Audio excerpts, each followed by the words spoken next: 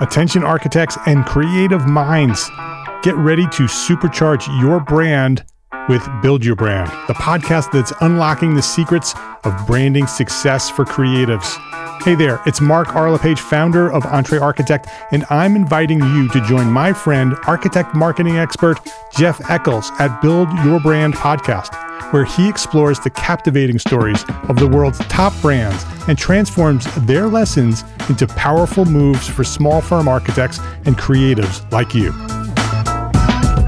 In Season 1, Jeff shares the thrilling tale of Southwest Airlines, where he dissects their journey to the summit and distills it into strategies tailor-made for you.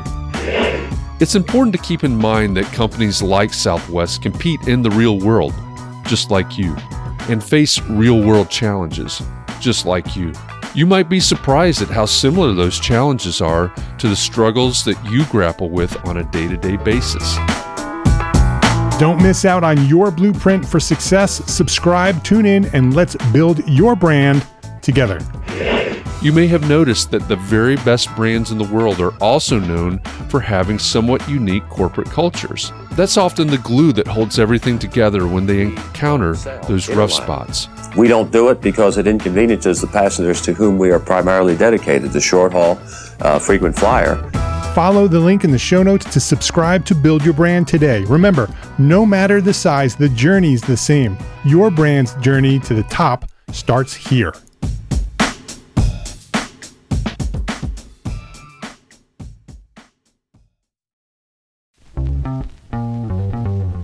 All right, Entre Architect community, welcome to the backstage area of Context and Clarity. Every Thursday afternoon on Context and Clarity Live, Catherine McPhail and I, and our live audiences that are joining us from all across the internet, we get to talk to a special guest to search for clarity around the things that matter most to you, the architect, no matter what your context is. You may be the employee of a firm that's dreaming of doing your own thing. Or you may have had your own firm for a year or 10 years or 20 years, and you're starting to rethink or reimagine what that firm could or maybe even should be. Every week we cover topics that fall under the broad umbrella of the business of architecture, and they're all the need-to-know topics for the success of entrepreneur architects just like you. If we've never met before, my name is Jeff Eccles, and what you're about to listen to is the audio recording of a conversation that my co-host Catherine McPhail and I had to break down this week's Context and Clarity Live conversation. So thanks for joining us as we share our biggest takeaways and look for ways to apply what we heard in the Context and Clarity Live conversation to our own businesses. In this episode, we talked with Antoinette Bunkley. Antoinette is a senior associate and project manager at Co-Architects in California.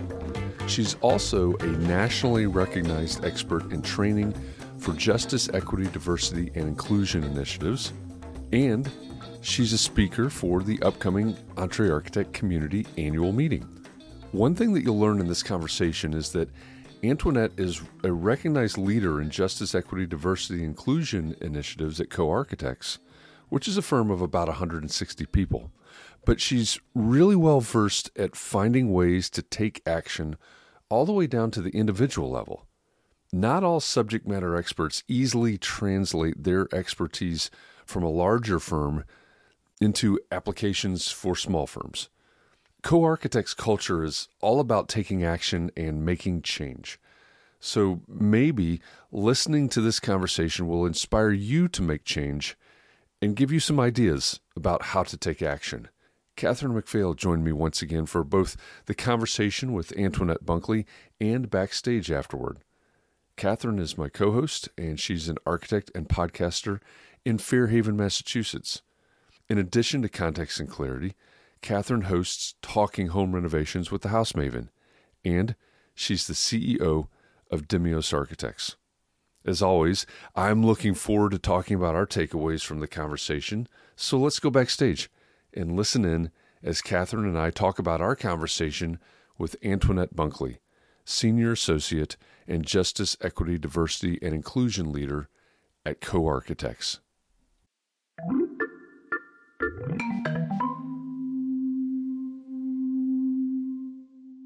one thing I said at the very beginning of the conversation was that Antoinette and Mark R. LePage had a conversation about a year ago on the EntreArchitect podcast. And in preparation for our conversation, I listened to that conversation a couple of times. And it struck me that there are an awful lot of firms, which is a good thing. There are an awful lot of firms that are focusing more on equity and diversity in their firms, making statements and so on and so forth. But I have not run across all that many, maybe none, that are as invested in actually executing on their justice, equity, diversity, inclusion initiatives, not only in the firm, not only in-house, but also in the community, in their work, specifically the work that they're doing as architects or engineers, and then with their clients. So that to me is hopeful, definitely impressive. But what a fantastic example of a firm that's taking action and is, as Antoinette says, making change. The thing I liked about our conversation yesterday was that she had some suggestion as to what we could do, because I think a lot of us would like to do something. We don't really know what we can do, so we kind of put it on the back burner and we're going to do it someday. But I'm pretty excited about what they do, which is they go to schools and talk to the kids, she said around 4th grade or so, to expose them to architecture. I think it's important to start in the community. And in regard, it can be within the schools itself, especially with minority, if you want to make a change. With Black and minority students, you have to start early. And being able to go out into your community and identify with a school that may have a high population, to expose them to architecture. Because most Black and minority architects, like myself, are first generation.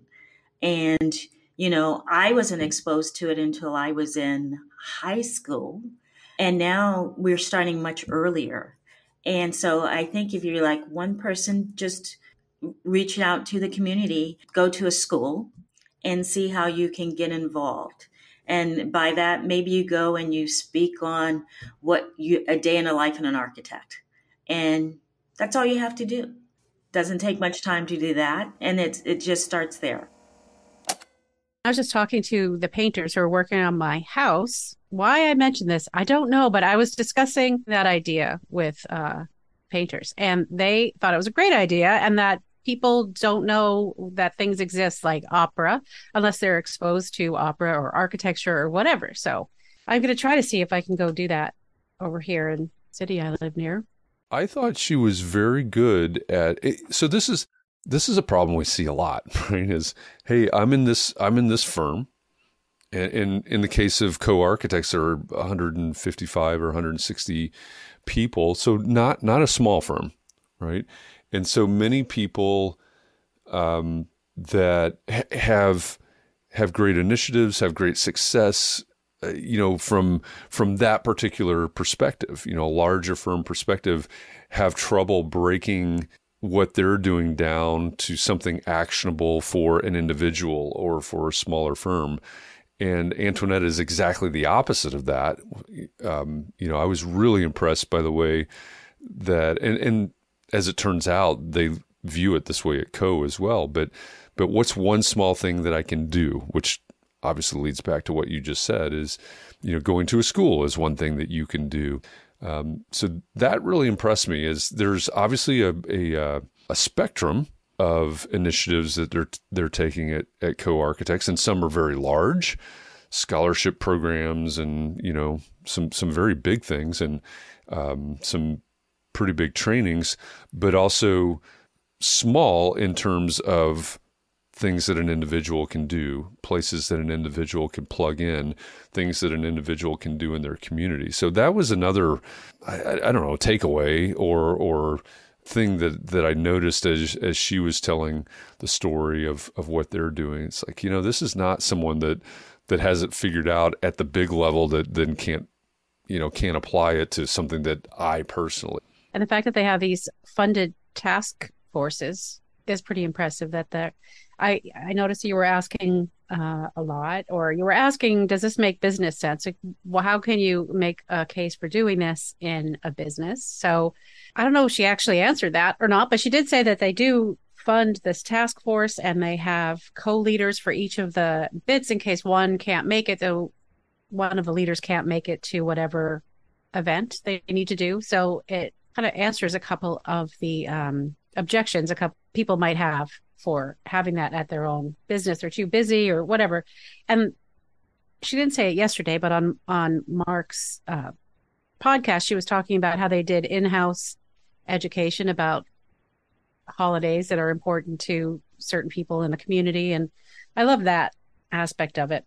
I was pressing a little bit on the business case, and I know, so part of what we needed to do yesterday was have this conversation, but also not give away too much, because as we're recording this, in just a few days, Antoinette Bunkley is going to be one of the speakers at the EntreArchitect Community annual meeting. So she's going to be at the conference talking about the business case for doing the right thing. So we're sort of doing a little dance about giving a little bit of a preview with not giving away too much. But when one example that she gave, which is definitely a business case, was their investment in the HBCUs, the historically Black colleges and universities. They've invested in in visiting, participating at a couple of the HBCUs.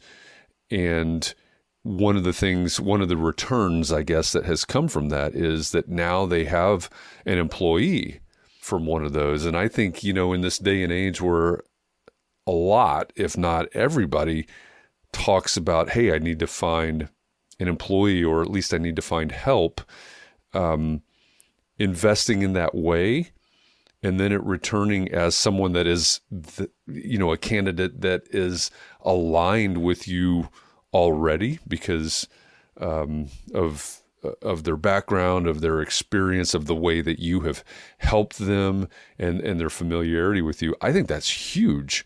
So I know we're going to hear more about it in Austin next week as she speaks at the conference. But I think that's a fantastic example of what's returning back to co-architects for the investment that they're making outside of the walls of the firm. It kind of ties into what we were talking about at Clubhouse in the morning about what is a business argument for doing the right thing. And so we were all talking about how our goal is to have people know us, like us, and trust us. And so when you're doing what you might consider to be the right thing, it is part of your brand, maybe, first of all, I think if you're a certain type of person, you want to do the right thing. So it would be a natural impulse to try to fix the world and change the world in some way that I think most architects have. We want to make it a better place. And so there were some examples of, Chris was saying that his boss hadn't treated their clients very well, was always shifting blame and all this other stuff. And it came back to bite him, where this big client went back to Chris rather than the boss now. And so now Chris has these big jobs that are coming his way because of the way that his boss acted with these people. So, of course, I think there are a ton of reasons to do the right thing in business. And there's actually, what reason would there be not to do? I guess to make more money. Yeah, maybe. So one of the things that I tried to do yesterday, and this is part of the dance that you're in as someone that's trying to interview a guest.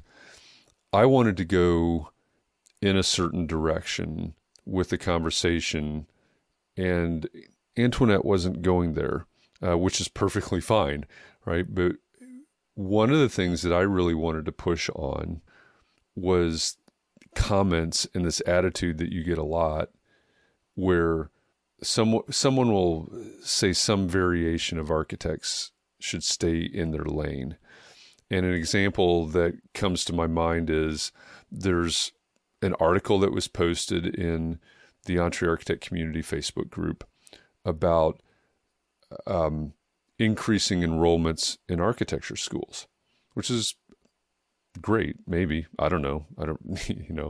I'm I don't know how I feel about that. I don't know if that's good, bad, or indifferent. I sort of think it's indifferent personally, but in the comments section, there were people that started talking about the fact that they hoped that topics like social justice would stop being quote unquote pushed on students. And, the things that I would call sort of do the right thing topics, there were people that were saying architects shouldn't be spending their time learning about that or working on that or thinking about or doing on that, architects and architecture students. And I know this is a different context than that's academia versus working in the firm. But what they were saying is these students should learn essentially about building science and architecture, whatever architecture is. And I really wanted to go down that path and have that conversation because I vehemently disagree with that attitude. Now, Antoinette wasn't going there with that. And that is one of the things that I appreciate about her. She's very practical about this. She's very straightforward about it, and very upfront about it. She's not combative about any of these topics at all, which I think is why she just really didn't go down that path. The way, honestly, I wanted to be a little bit combative about it. You and I can be combative about it because neither one of us are the oppressed group. This is absolutely true. That is an excellent point. We can go toe to toe with someone that probably looks, or a group of people or whatever that probably looks an awful lot like us and has an experience an awful lot like ours, and all of those things. And I think that's an excellent point too. That's something that we've touched on this week as we've had several days of talking about equity, diversity, and inclusion and justice, is that it really doesn't matter. If we get to the cliches and the sayings and the stereotypes and things like that, it doesn't matter what we think about those or how that makes us feel about those. If there's somebody that is somehow offended by or made to feel less than by or is negatively impacted by this saying, right? That's been a part of the language that I learned growing up. What matters is how they're impacted by it.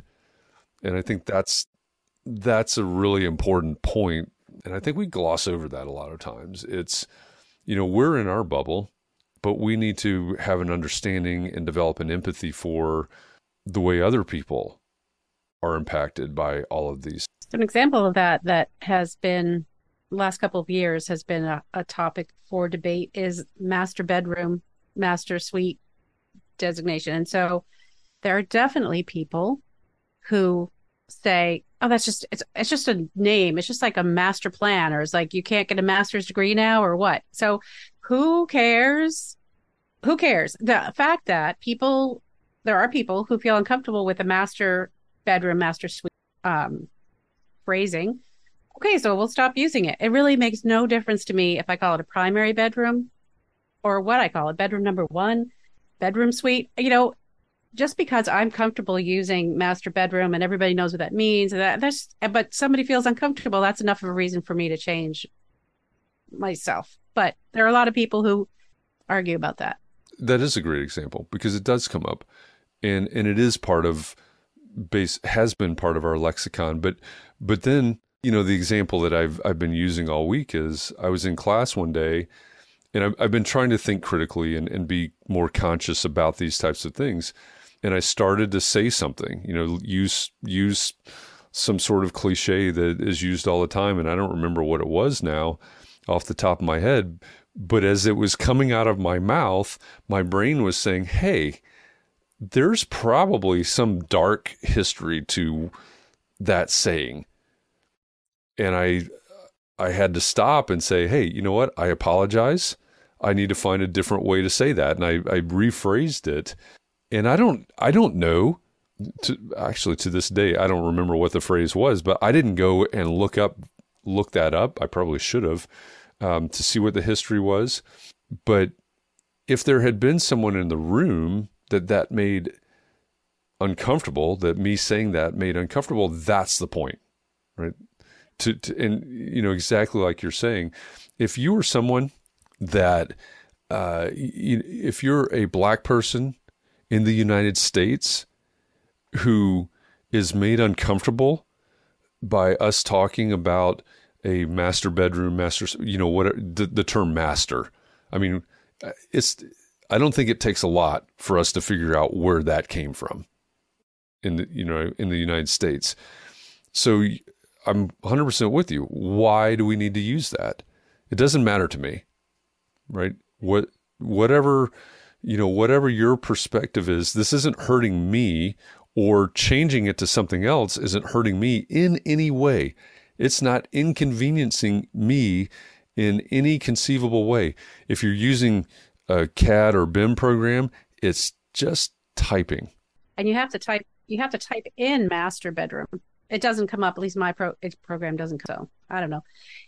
It's in fact, some people who argue, well, that's a different origin of that. Master has more to do with this Latin root and whatever.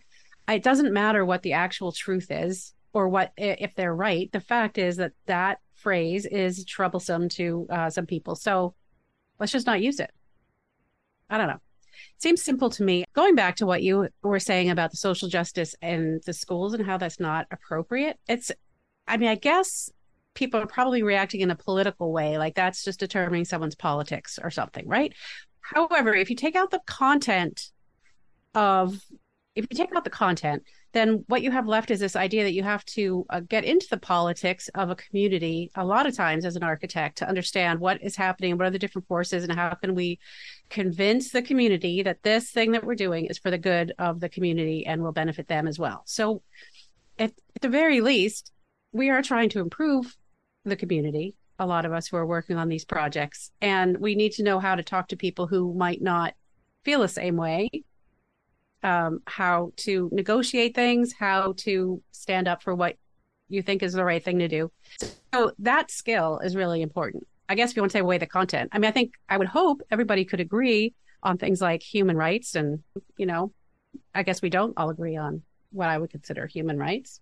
Homelessness might be another thing. People don't like to talk about homelessness, but that is something that we can address as architects. So to me, it makes total sense to talk about homelessness. And of course, that ties into other things like social services and other things that would be necessary to help people who don't have homes, because they're not just not having homes, So anyway, I think that's too bad for architects only to know about building science. I think that's cutting off a huge part of how we contribute to society. Well, first of all, and this is likely to alienate or offend anybody that holds that attitude. And frankly, I'm okay with it. But I think the argument is disingenuous, because I don't know about anybody else's architecture school, but when I was in architecture school, every studio project, every design project that you worked on, or that we worked on, one of the first considerations was the context of the project. And like you said, the community, the lot, the whatever the context of it is. And to say that we should just focus on quote unquote the architecture, or we should just focus on the building science or the constructability or whatever, those things are important, certainly. But as you were learning to become an architect, you learned that it's not just about the framing or the foundation or even the aesthetic of the design. Right? You learned about serving the client. You learned about you started with the program. You learned about the context, both for your client within the use and to the broader community. And to say that we shouldn't pay attention to or shouldn't react to, or, however you want to look at it, the things that are going on around, whether it's homelessness or George Floyd or Kanye West or the Los Angeles City Council, any of those things, is to essentially ignore the context of what's going on around you. And so that's why I think that the argument from the very moment it's presented, I think is completely disingenuous.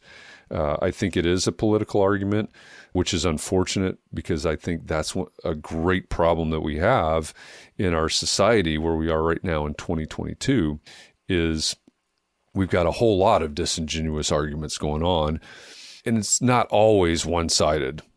That's the way I'll say that. If we're not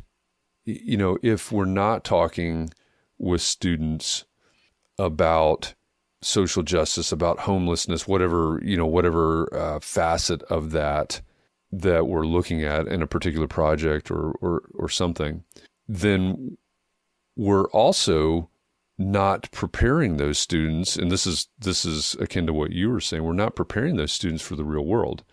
We're not preparing those students to work on real projects. And we're also in my opinion, doing a disservice to the profession.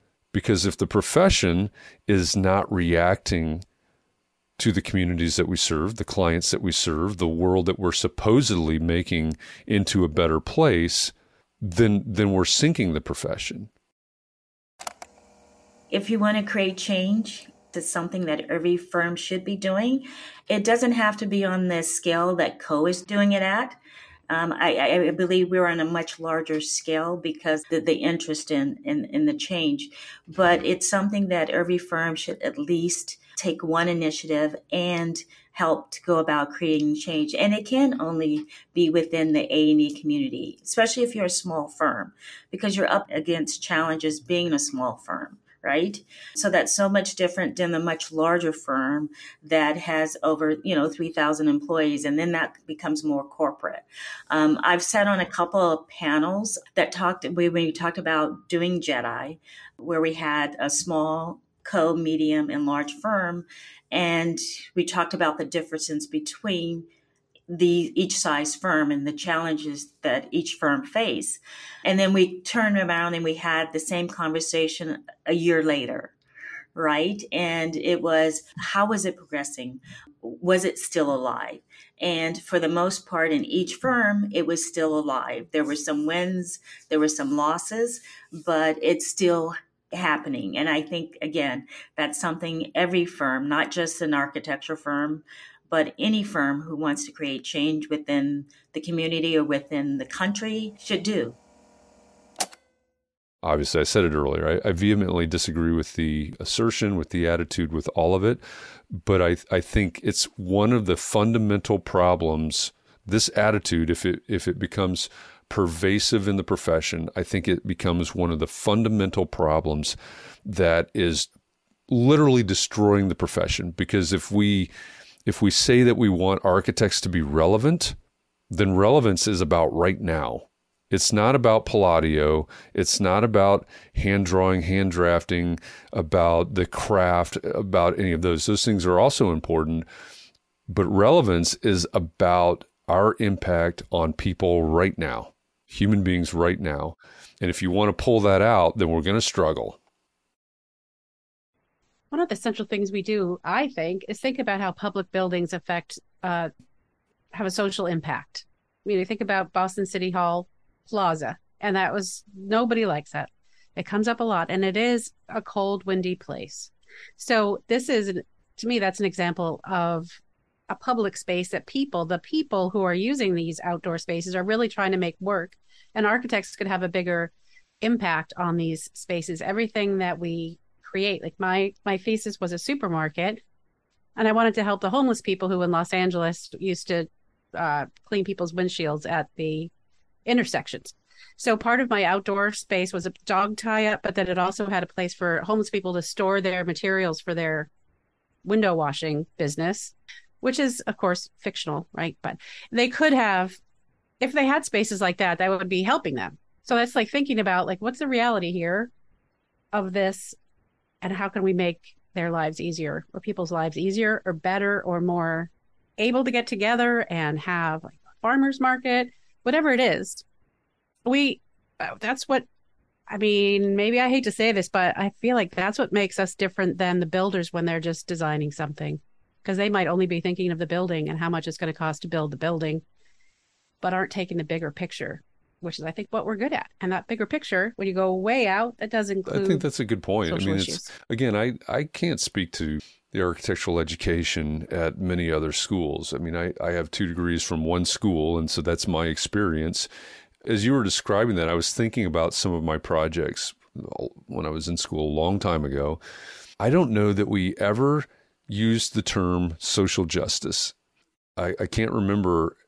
So I don't know if that's a relatively recently coined term or not, but what you're describing are the things that we thought about, right? What if it is a public project, what is the impact? How does this treat the pedestrian, the user, the passerby, the resident, all of those things? Those today, I think, are certainly some of the things that we maybe less charged versions of what we call social justice. But I think we've always looked at it that way. And I think we have to continue to learn and to focus on those things and to, bring it back to Antoinette Bunkley. I think that probably what she would say, I don't want to put words in her mouth, but I think probably what she would do is start looking at the smallest things. How does this impact one other person, and whether it's in academia or in the professional office. I said this earlier this week. I said it yesterday as well. Context and Clarity is not a justice, equity, diversity, and inclusion show. There are lots of those out there that are fantastic that you should listen to and support. But having said that, we can never have too many of these conversations. They're important conversations. They're important topics and good topics. And I'm glad that we had the opportunity to talk with Antoinette yesterday, because I think in a way she has a little bit of a unique approach to this, not only being incredibly well-versed and experienced in implementing these types of initiatives, but also, as we've kind of said a few times here, bringing it down to to sort of the atomic level, the atomic habits level. What's one small thing that I can do to move this forward? And so I really appreciated that. It makes it easier for somebody that looks like me and has the experience that I have, and the advantages that I have, and all of those things. It makes it easier for me to comprehend and think about how I can actually take action, which is something that's one of the big messages here. She talked about change. I've got to take action in order to cause change. Yeah, she did say that her goal was to change one person's life. If she can change one person's life by her actions, then they're worth doing. And that's very true. And yeah, I just think it's good to remember that we as architects have a place in the community where we might have more of a platform than other people, and we can potentially do things to help change our town. For example, if we only want to start with our town rather than the whole world, there must be things within our town that we could work on, that we would be welcome to work on. That's an important point. It really is. All right. Well, now you know what we thought and what we're going to do with what we learned. But what did you think? What did we miss? I really hope that there was some big takeaway from either the Context and Clarity Live conversation or our breakdown here that will help you with your business. DM me on Instagram or Twitter and let me know what your takeaways are. You can find me on all the socials at Jeff_Echols. That's at JEFF_ECHOLS. So send me a message and let me know what your takeaway was. And if you want more conversations like this, subscribe to the Context and Clarity podcast where you're listening right now and leave us an honest review and a rating. Those things really do help us to get the message out and help more architects just like you. Oh, and also, now you can follow us on Instagram as well as get a heads up on everything that's coming up. There, we're at context_clarity. In our next episode, Catherine and I will host Context and Clarity Live again with a new special guest and a new theme for the week. And we'll come right back here, backstage again, to break it all down for you again. There's always something new to look forward to. And if you love content like this, check out Gable Media. It's a multimedia network for people like you that care about the built environment. And it's the home of Context and Clarity. With Gable's growing family of podcasts and video channels, I know that you're going to find something there that interests you. You can learn more at gablemedia.com. That's GABL media.com. And finally, if the topic of today's episode is of particular interest to you and you'd like to dig deeper into it, then join me over in the EntreArchitect Community Facebook group. That's where every weekday afternoon at 4 p.m. Eastern, I host Context and Clarity Conversations. And we take these topics like this, and we dig deeper. We have a conversation in real time to try to find more clarity around the things that matter most to you. So thanks for listening. I hope our time together has inspired you to think about your community, your practice, and how you can support those around you.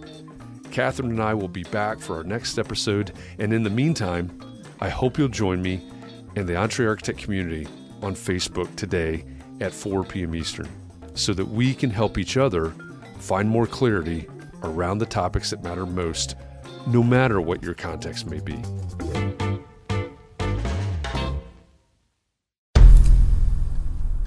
I've mentioned it to my family, but in terms of telling people like, oh yeah, we're doing this, I'm looking for projects, you got anything? I'm not there yet because it scares the shit out of me. Dreaming of launching your own architecture firm? Well, buckle up for a wild ride with Emerging, the podcast that shares what it's really like to start an architecture firm. Where do we begin? We don't even know what type of business to formalize as. Is it an LLC? Is it an LLP? Like, how are taxes? I mean, the list is astronomical. Season 1 featured founders Jeffrey, Lexi, and Chris, owners of Level Studio Architecture, are your fearless guides on this unfiltered journey from napkin sketches to a thriving studio. One evening, stumbled into one last dive, we sat at the bar and pondered our postgraduate futures. Amidst the conversation, a napkin became the canvas for our aspirations, sketching plans and milestones, sealing our heartfelt commitment and shared dreams. In drawing down dreams on a napkin collectively, that then, you know, in your head, you've rooted like, oh, I'm connected to these people, like long term. The process of starting an architecture practice brims with excitement and challenges, demanding meticulous planning, flawless execution, and unyielding resilience. I kind of hate the term because it's so overly used, but I think everybody knows imposter syndrome. And I think it's so real to this day. I don't know if it's with everybody, but with me, I'm always questioning like, us? Can we do this? Are we ready to do this? Are we prepared? Can we do it? Did we just decide a name? We did it, guys. Oh my One that God. came out of nowhere. Woo! It came out of nowhere. I liked it. I saw it. Ready to turn your aspirations into reality? Follow the link in the show notes to subscribe to Emerging and chart your own path to architectural success.